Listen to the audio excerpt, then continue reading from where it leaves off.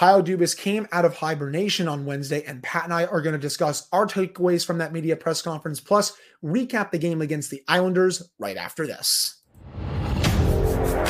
You're Locked On Penguins, your daily podcast on the Pittsburgh Penguins, part of the Locked On Podcast Network, your team every day.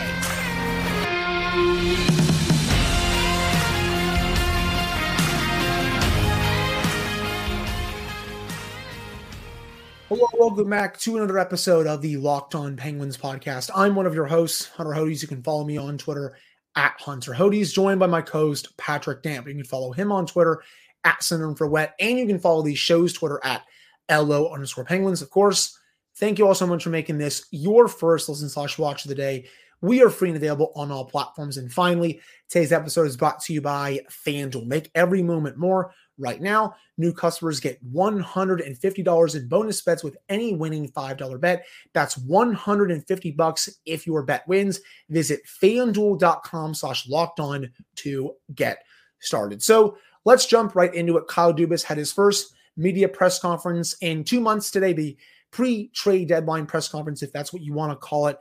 And he said some things that I liked, but he also said some things that I didn't like. And let's start with the things that I did like, because we're going to spread some positivity to start today's show, because I know we're going to get into some of the negatives in a little bit. And the quote that I really liked the most out of everything else that he said was that he feels there is a responsibility to Crosby and the big three to continue to try to win by putting the right supporting cast around them. He is 100% right in that regard. He owes it to those players to try and squeeze every ounce that's left in them before they retire, and then you can begin that full teardown where maybe they suck for quite a few years. But until that happens, there's no reason to speed up that rebuilding process. And it's all going to come down to that final sentence, especially over the summer, right? The right supporting cast around them. You know it. I know it. Everyone else that watches this team knows it. Everyone else that covers the team knows it. The Penguins have not had the right supporting cast around the core for quite some time now, but especially these last couple of years. The bottom six these last 2 years haven't been good enough. The defense over the last couple of years has not been good enough. And that's been part of the reason why the Penguins have missed the playoffs, even though they've gotten some really strong contributions from the core. So at this point, if you want to do a bit of a retool over the summer, you want to bring in some younger pieces that he alluded to, and we'll get into that in just a second, that's fine by me. But you still owe it to them to give them at least one more big shot at trying to make the playoffs and trying to squeeze one more long run out of them before they end up retiring. That was the quote that I found the best from Dubas' press conference today. Absolutely. It's one of those things right now where you have to do this for this group. He's absolutely right, because it's not like a lot of people want to believe. A lot of people have somehow convinced themselves that this core is cooked and that they're done. And that's just extremely not the case. They are still very productive. They are somewhere between very good and great. They're not elite anymore, and that's perfectly fine. That is what the aging curve does to players. Time is the only undefeated entity in all of sports, and it comes for everybody. So you look at the way Crosby's producing this year. Is he probably going to produce that much again next year? He's probably going to take a little bit of a step back if I had to guess. The same is going to be said for Chris Letang, and the same is definitely going to be said for Evgeny Malkin. But the big key here is what you said. He's got to find the right pieces to surround them with. It has to be productive players. It can't just be replacement level guys, because this isn't 2012 anymore. This isn't even 2016 anymore, where the talent those three have is going to paper over other issues on the roster. That's just not where they are anymore. The other thing, I look at it in this way, because we'll talk about it here a little bit, is I said it to you before we hit record. This has been a disappointing season in so many ways. And I think one of the problems there is everybody that has been brought in this year has been disappointing in some way, shape, or form. Erik Karlsson in the power play. I've said it a million times. To expect another 100-point season out of him was absurdity. That was an extreme outlier, but You expected him to be better on the power play. Riley Smith, he has never played with a center the caliber of Evgeny Malkin, and he is completely disappointed this year.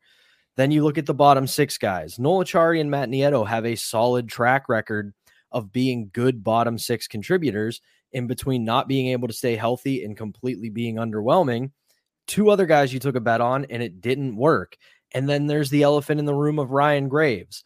I know that a lot of people were kind of lukewarm on that signing, and I get that maybe there were some flashing warning signs that he wasn't going to be that good, but nobody could have called him being this bad. So it's to the point where everybody wants to make this Kyle Dubas failed in the offseason. He set this team back and all of that. And that's easy to say right now. That's easy to say when you look at where this team is on Wednesday, February 21st, 2024, because we're over halfway through the season. But going into the season, I don't think anybody logically thought this team was going to be where they are. So it's the fact that, yeah, maybe you took some risky bets in a lot of those guys that I named, but there was no way to predict it was going to go this poorly. No, I never thought it would get to this point this season. We both had this team as a playoff team heading into the season, as did quite a few people in the fan base. I know a lot of people in the national media also did too. And then you have other players who have also disappointed. We've talked about Rickard Rakell a lot. I mean, did we have him at this point in the season, Pat, not even having 10 goals this season? He's had no goals in his last 14 games now. I mean, I didn't see that coming heading into the year. I praised the Riley Smith trade quite a bit, and he looked great to start the season and then completely disappeared. I will admit I was higher than some people were on the Ryan Graves signing because I thought he brought a specific skill set to the Penguins that was going to benefit the team, but he has been a complete disaster this year. And there's really, I don't think, any hope that this is going to get better moving forward, even though he still has 5 more years left on his contract. The biggest and thing, that's something that I do think is worth criticizing is the term. And I've said before that on July 1st, you always overpay. That's just the price of doing business with unrestricted free agents. But I didn't like this. I didn't like the 6-year term, but at the same time, that's the business of July 1st. So if there is something to truly look back on and criticize for Ryan Graves, it's a 6-year contract. But you paid him essentially what the market rate is for a player of what was his caliber on July 1st, that money. So essentially, yes, there was an issue there, but at the same time, I'll keep saying it, did not expect it to go this poorly. I agree. And my only hope, I guess, going forward is that he learns from these mistakes heading into the offseason, because with the cap space that they will have, and there's still going to be a good amount of it. It won't be as much as they had this past summer, but they'll still have a good amount of money to spend. You still have to spend that wisely. And I want him to learn from his mistakes so that he can surround this core with better players. Then that leads into my next point. He said he wanted to get younger during this press conference. I agree with him. I am all for that. But it's funny that you can say this now, but you spent a lot of money July 1st on players who, let's face it, Pat, they're not that young. I mean, Noel Acciari, Matt Nieto, Ryan Graves. Heck, I'll even throw Erik Karlsson in there. And I know Erik Karlsson's one of the best defensemen in the league, but it is funny how a lot of his acquisitions were made on players who are quote unquote not younger players. So, I mean, if you want that philosophy heading into this offseason, great. And I support it. You want to move out some players near the trade deadline. I know they've been getting some calls. Then, okay, that's fine. You can bring in some younger players at that time. But it's just interesting to me how he says that now, and it's not even been a full year since he brought in players who were a bit older. I just want to know what changed from then. I mean, I think part of it is what I was saying, that the guys he brought in have disappointed. And I think that is to what you're starting to say, learning from his mistakes, because he said when he got hired, he wasn't brought in to be the guy to take this team into the post Crosby Malkin era. Now, I think he'll do a phenomenal job once we get to that point because he has a track record of doing a really good job with a rebuilding team. But I think he knew, like, you're not going to be able to, especially where they were going into last offseason, going to be able to go out and get those young productive players because they just didn't have the assets to move at the time, nor the true actual cap. They had the cap space. They didn't have the assets. So essentially that leaves you in a position where you've got to use free agency and trades for older players to fill out your roster.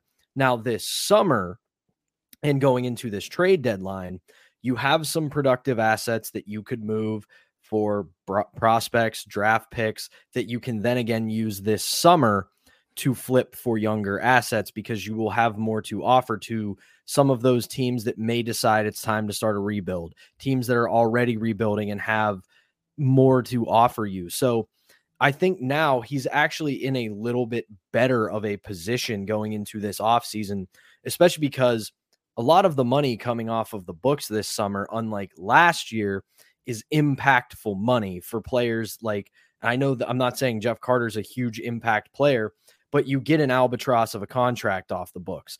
Everybody wants to say, and I think we're going to talk about him here in a sec, that if Jake Gensel doesn't get re-signed, you lose him for nothing. Well, no, the most precious commodity in the modern day NHL is cap space. What you lose him for is more cap space. I agree. And speaking of Jake Gensel, Dubas's answer regarding that didn't give me much confidence that he's going to be here after the trade deadline. Based on his answer, it sounds like he's going to look to move him at the deadline and try to get what he can for him. I know I've been a bit pessimistic about a potential trade for Gensel, and I would say that's rightfully so because I think a lot of what you're going to get back is magic beans. And I also think at the same time, it is going to be really hard to replace him. 40 goal scorers, believe it or not, people, do not grow on trees.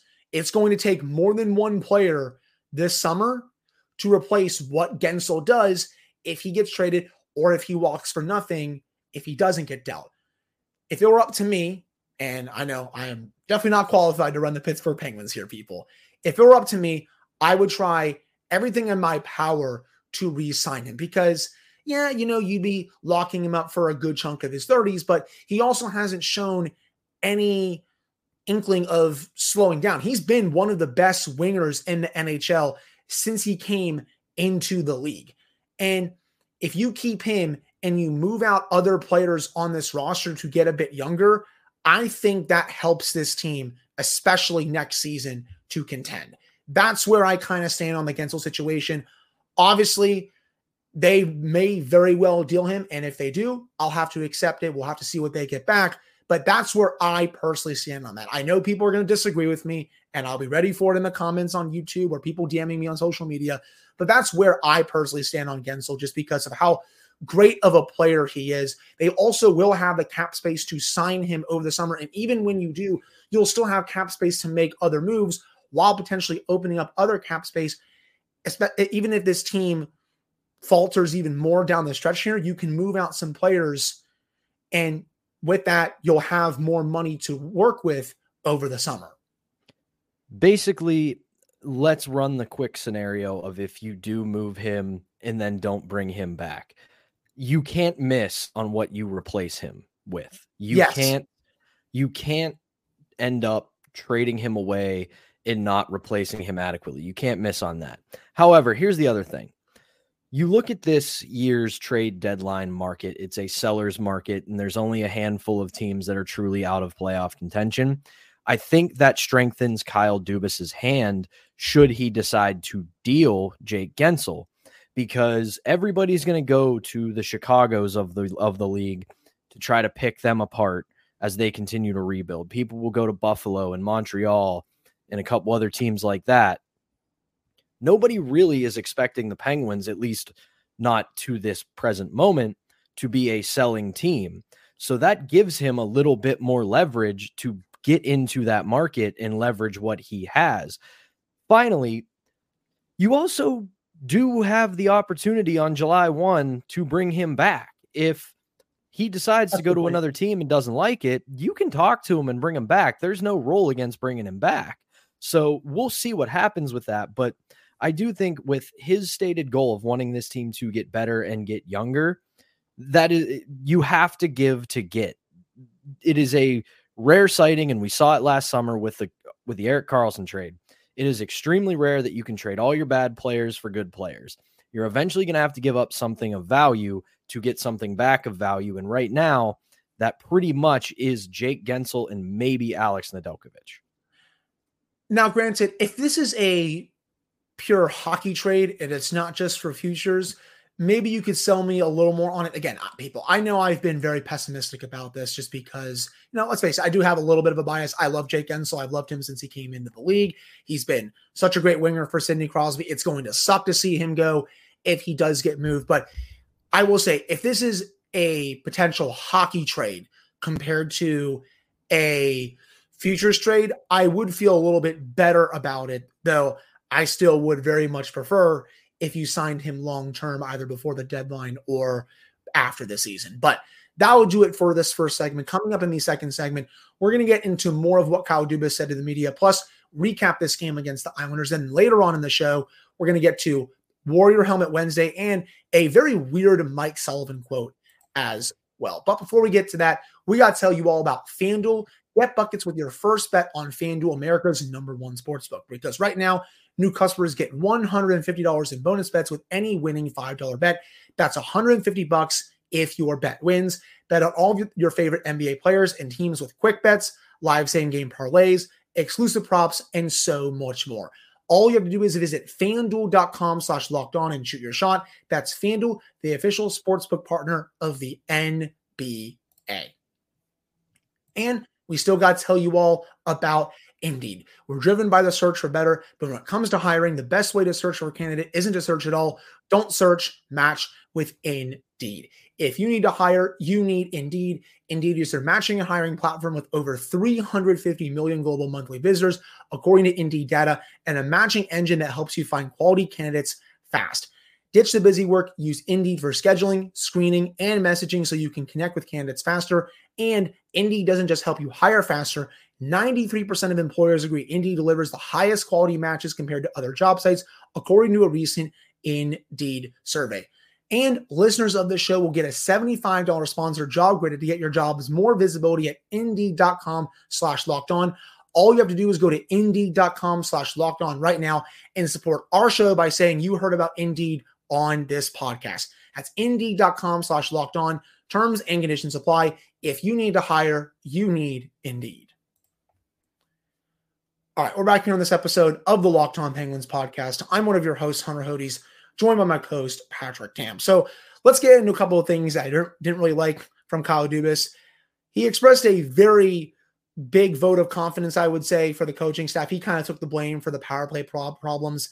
And that goes against what I wanted him to really do in this presser.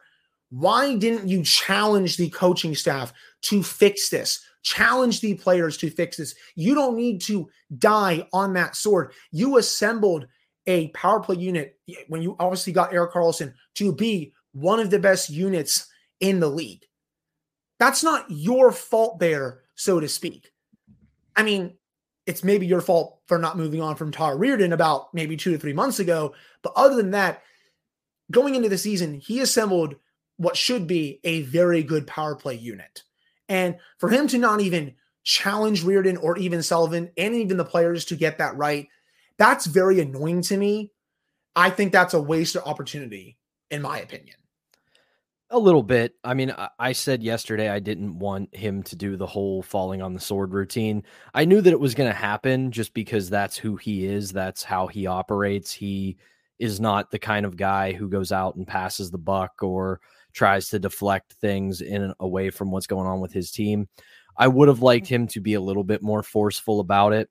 At the same time, though, he did say that it hasn't been acceptable. He did say that it's been a disappointment. And, he essentially said, like, we can't ignore it. It's been that bad this year. It's the obvious thing to talk about. So and make a change. Fire the power play coach, buddy. No, I agree with that. The other thing I always say about that is, we lived through the Hextall and Rutherford eras, and as much good as Rutherford did in the nightmare that was Hextall, the one through line between the two of them is they loved to whistle past a graveyard. They loved to tell you that your lying eyes were telling you something different. Because I remember the Jack Johnson saga when they were telling us left and right that actually he's good. We don't know what you guys are talking about. And, you had Hextall saying like, oh, we like where our team is. We like what's going on despite disappointment.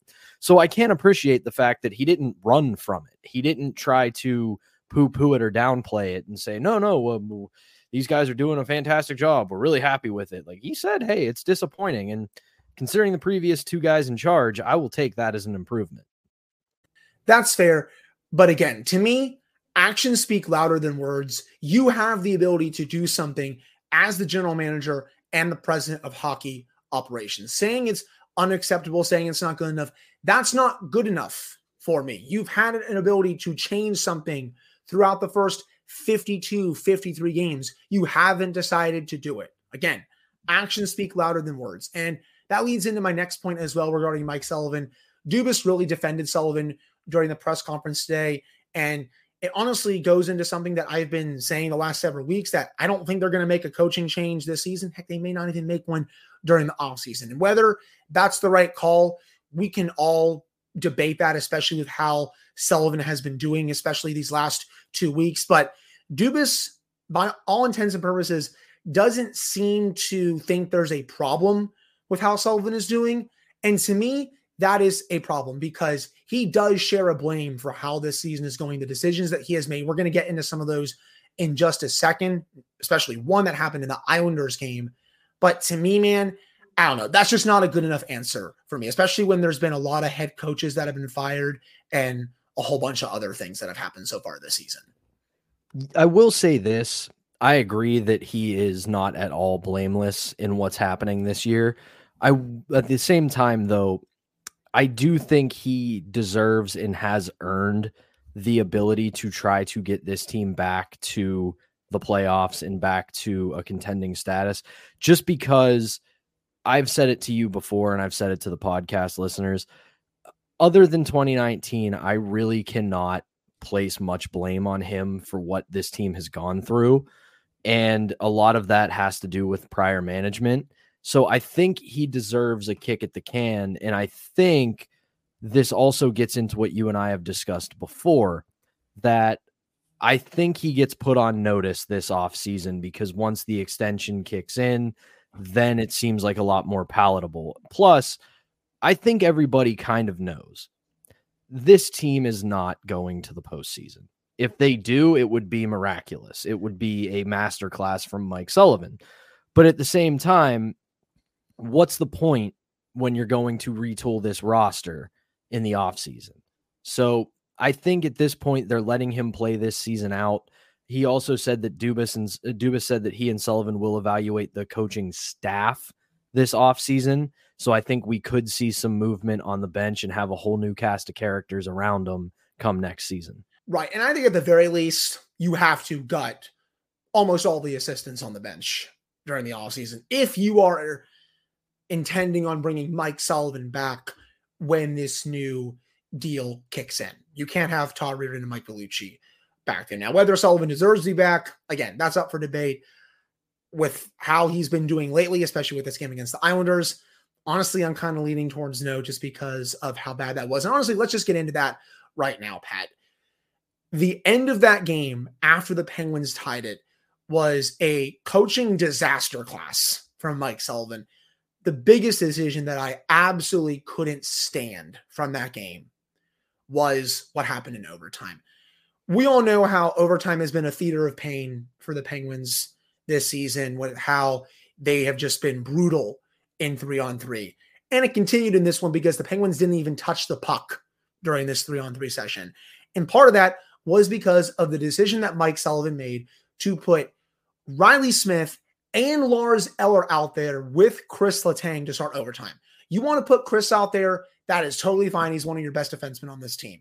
But Riley Smith, who has been brutal all season. And Lars Eller, even though he did have a good game, you're putting Lars Eller out there to start when you have a well-rested Sidney Crosby on your bench.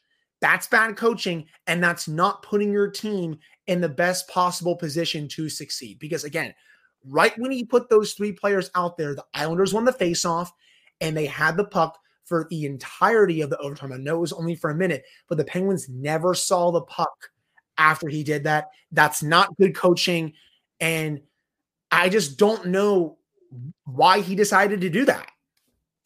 So I want to start here. I agree. It's a dumb decision. It was not smart of him to do. However, what I'm taking issue with is, that I am a fan of Mike Sullivan. I have been pretty much since the day he was hired. He's been my guy as well, man. It's hard because I've always liked him as a head coach, but throughout this season, he's been making decisions that have really baffled me and have kind of started to turn me in the other direction. And that's not to say that I think he's above criticism, that he's perfect and infallible, none of that. But the biggest critique that I have been getting from people on social media, via text message, whatever, is that he is not holding players accountable. He's letting guys slide. And similar to what we talked about the new look lines yesterday, nothing has been working. So he did something different. He also rewarded three guys really, in Letang as well, in Eller and Smith, who played a very good game yesterday. A lot of other guys were passengers yesterday. Let's be honest about that. So if you're going to sit here and tell me that he's not holding guys accountable, he's not disciplining guys, well, he just did it. You don't get to change the way you think about things just because I've also heard from plenty of people, oh, this core is cooked, it's over, it's time to start the rebuild. So then why should they start overtime if they're cooked? If they're not going to be effective, why start them? So at this point, I want people to understand this. It was a dumb decision. It was not smart to leave those guys on the bench. But if your main critique, and this has been the main critique I have been seeing of Mike Sullivan all year long, is that he's not holding players accountable and he's not rewarding players who do play well, well, guess what? He did that last night. Was it dumb? Yes. Did it backfire? Absolutely.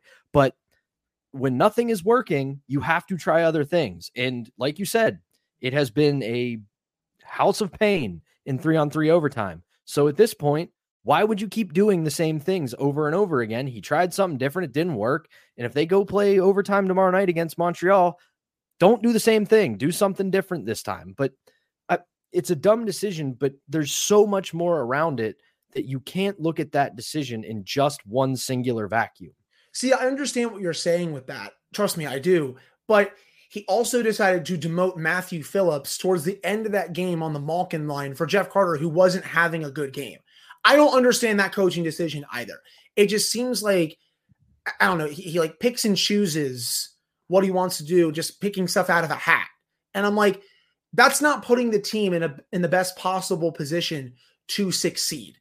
And that's where my biggest gripes have been with him this season, because there was no reason to make that move either. I thought Phillips was having a fine game next to Gino and Drew O'Connor. I thought Drew O'Connor was a man possessed in that game, by the way. He could have had the game-winning goal with only a few minutes to go in the third period. But replacing a younger player on Gino's line who was getting that opportunity for a vet who wasn't playing that well in that game, that is annoying to me. So again, I get what you're saying, but he's also making other weird decisions that kind of go against that, where, why is he rewarding Jeff Carter for playing kind of a meh game and then demoting Matthew Phillips, who I honestly thought was pretty okay in that game? Some of these decisions just don't add up to me. Yeah, and I overall agree with you there. He has made a lot of head-scratching decisions this season. I also think we're in a very similar spot to where we were last year, to where he's doing everything short of throwing up his hands and going, what do you want me to do with this roster? Like, his top contributors continue to perform. It's everybody else around them that stinks. So it's like he can arrange the chairs however he wants. The Titanic's still going to sink. But at the same time, like, I agree that there have been a lot of baffling coaching decisions, but I think a lot of it is born from he has had two extremely flawed rosters the last two seasons. I think that is part of it. I definitely will agree with you on that. And I think it also falls on him and the front office to better evaluating talent over the Yeah. offseason. I think that's another big thing that we're missing here, Pat, is that Mike Sullivan, he is involved in these discussions with the front office, with how powerful of a figure he is in this organization. And he needs to do a better job of helping Dubas and company evaluate talent and players for his system so that he can run it to the ability that we all know he can run it. Because these last 2 seasons, I don't think he's had players, especially in the bottom of his lineup, that have been able to run his system effectively. Maybe in those meetings, he said to management, both management groups, oh, I think this player could be good. But then once the games come around, you're seeing the opposite. So it falls on everyone to make better decisions when it comes to this roster over the offseason and even in season during games, better in-game decisions from this head coach. Again, it really falls on those main parties, I would say. As for the game itself, I mean, you all saw the issues yet again. They stink in overtime. They stink on the power play. The power play was honestly hilarious toward the late stages of that game. They couldn't even game the zone. The power play heading into the third period, I especially thought was the funniest one yet. They couldn't set up at all. You saw Brian Russ passing up a glorious one-timer opportunity to force a pass to the middle of the ice. And I'm like, buddy, that is a perfect one-timer opportunity. And you're just letting that pass for reasons. Why? Why, man? I don't understand it. But that if that game didn't sum up this Penguin season as a whole, then what game does, to be honest? It was bad. It was really bad. And I think the worst part overall to me is that, putting the power play aside and all of that, it's a game where if they just show up for 60 full minutes, they win that game handily. They took the most of the first period and some of the second period off, and then next thing you know, they're chasing the game again. If they play a full 60 last night, we're sitting here talking about them crawling back into the playoff race and getting a huge 2 divisional points, and instead they go to overtime and lose. And I think for one of the first times this season, goaltending killed them. Alex Nedeljkovic was terrible in this game. you can make all the excuses for how the overtime lineup looked and how they played in overtime, but an unscreened shot from that far out for a guy who hasn't scored a goal yet this season, that's on Alex Nedeljkovic. And I know everybody wanted to flame Erik Karlsson for that turnover. That puck cannot go in the net. Nedeljkovic has to be on his post. Period. End of story. You ought to come out a little bit more and challenge Pelech there. There's no reason for that puck to ever go in when there's not a screen there at all. And finally, can one of those 2 players there, Pat, step up and take away that shot too? I mean, get stick on puck there. I think that is an easy opportunity to get stick on puck. And you're kind of just letting Pelech come in for no reason, just unimpeded. It's 1-on-2. So you have that. But the blame for me mostly falls on Nedeljkovic. That's not good enough. And he even said after the game, he crapped the bed. A couple other goals that I think he would have wanted back. That was by far his worst start of the season, and it came at just a terrible time for this team. Penguins got a point, but they weren't able to get the extra one in this one. Do you have any other thoughts regarding this game? I mean, I will say Marcus Pettersson played a fantastic game in this one, outside of Brock Nelson making him look silly, but Nelson is a very good goal scorer. He also kills the Penguins every time he plays them. But Pettersson, I thought, was a man possessed in this game. I thought Drew O'Connor was tremendous. Valtteri Puustinen has his best game in at least a few weeks. Great stuff from him.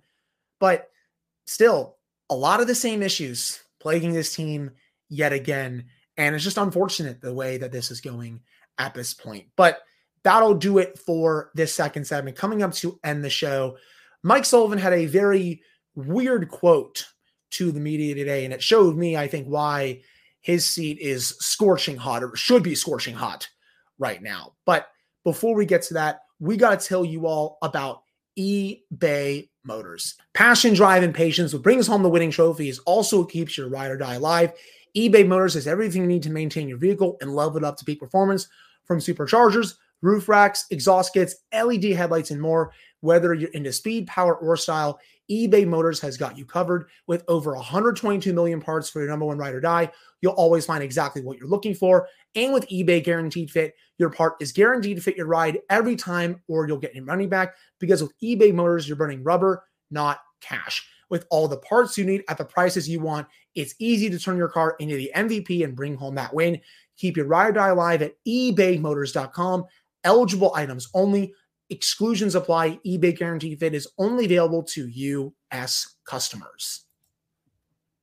Okay, we're back here on this episode of the Locked On Penguins podcast. I'm one of your hosts, Hunter Hodes, joined by my co-host, Patrick Ham. So Mike Sullivan had a very bizarre quote to the media today. He was asked a question about being on the wrong side of so many one-goal games this season. Pat, I know you have the full quote in front of you, so I'm going to hand this over to you. I mean, I have the full quote in front of me too, but I also know that you want to read it. So shout out to Wes Crosby, my former classmate. Shout out Penn Hills High School. Because undoubtedly at this point, everybody has seen the original tweet where he put a clip of the quote, or a snippet of the quote out, and everybody reacted to that, rightfully so. But he then shared the full quote, which does not make it much better. So Mike Sullivan, when asked about being on the wrong side of so many one-goal games this season, said, quote, "It's a question that I answered a few days ago. I think it's easy when guys like yourself come in and point to one statistic and then try to draw conclusions from it. What that lacks is context. So, for example, you could look at it in a way that the face of the fact that we're in so many one-goal games, how many multiple games did we turn into one-goal games because we pushed back and got back in the hockey game and gave ourselves a chance to win? So I'm not sure there's a valid answer for the question that you have. I think that it's a flawed question when you point to one statistic and then try to draw an explanation. I think it's a very flawed approach because it lacks context. When we look at statistics, we look at multiple different statistics to try to gain the true story of what's going on. The one thing that our coaching staff that maybe a lot of you guys don't is context," end quote. So that's a lot disgusting. of words. That's just a lot disgusting. of words. A lot of words to basically say, I'm not mad. Don't put in the newspaper that I got mad. That was perfect, by the way. Yes, that is exactly what Mike Sullivan is saying there. And it's funny. Are you basically saying it's a good thing that, oh, we've come back from multi-goal deficits only to lose by a goal in overtime or a shootout or at the end of regulation? Is that what you're saying here, Mike? Because at the end of the day, newsflash, you're not getting results.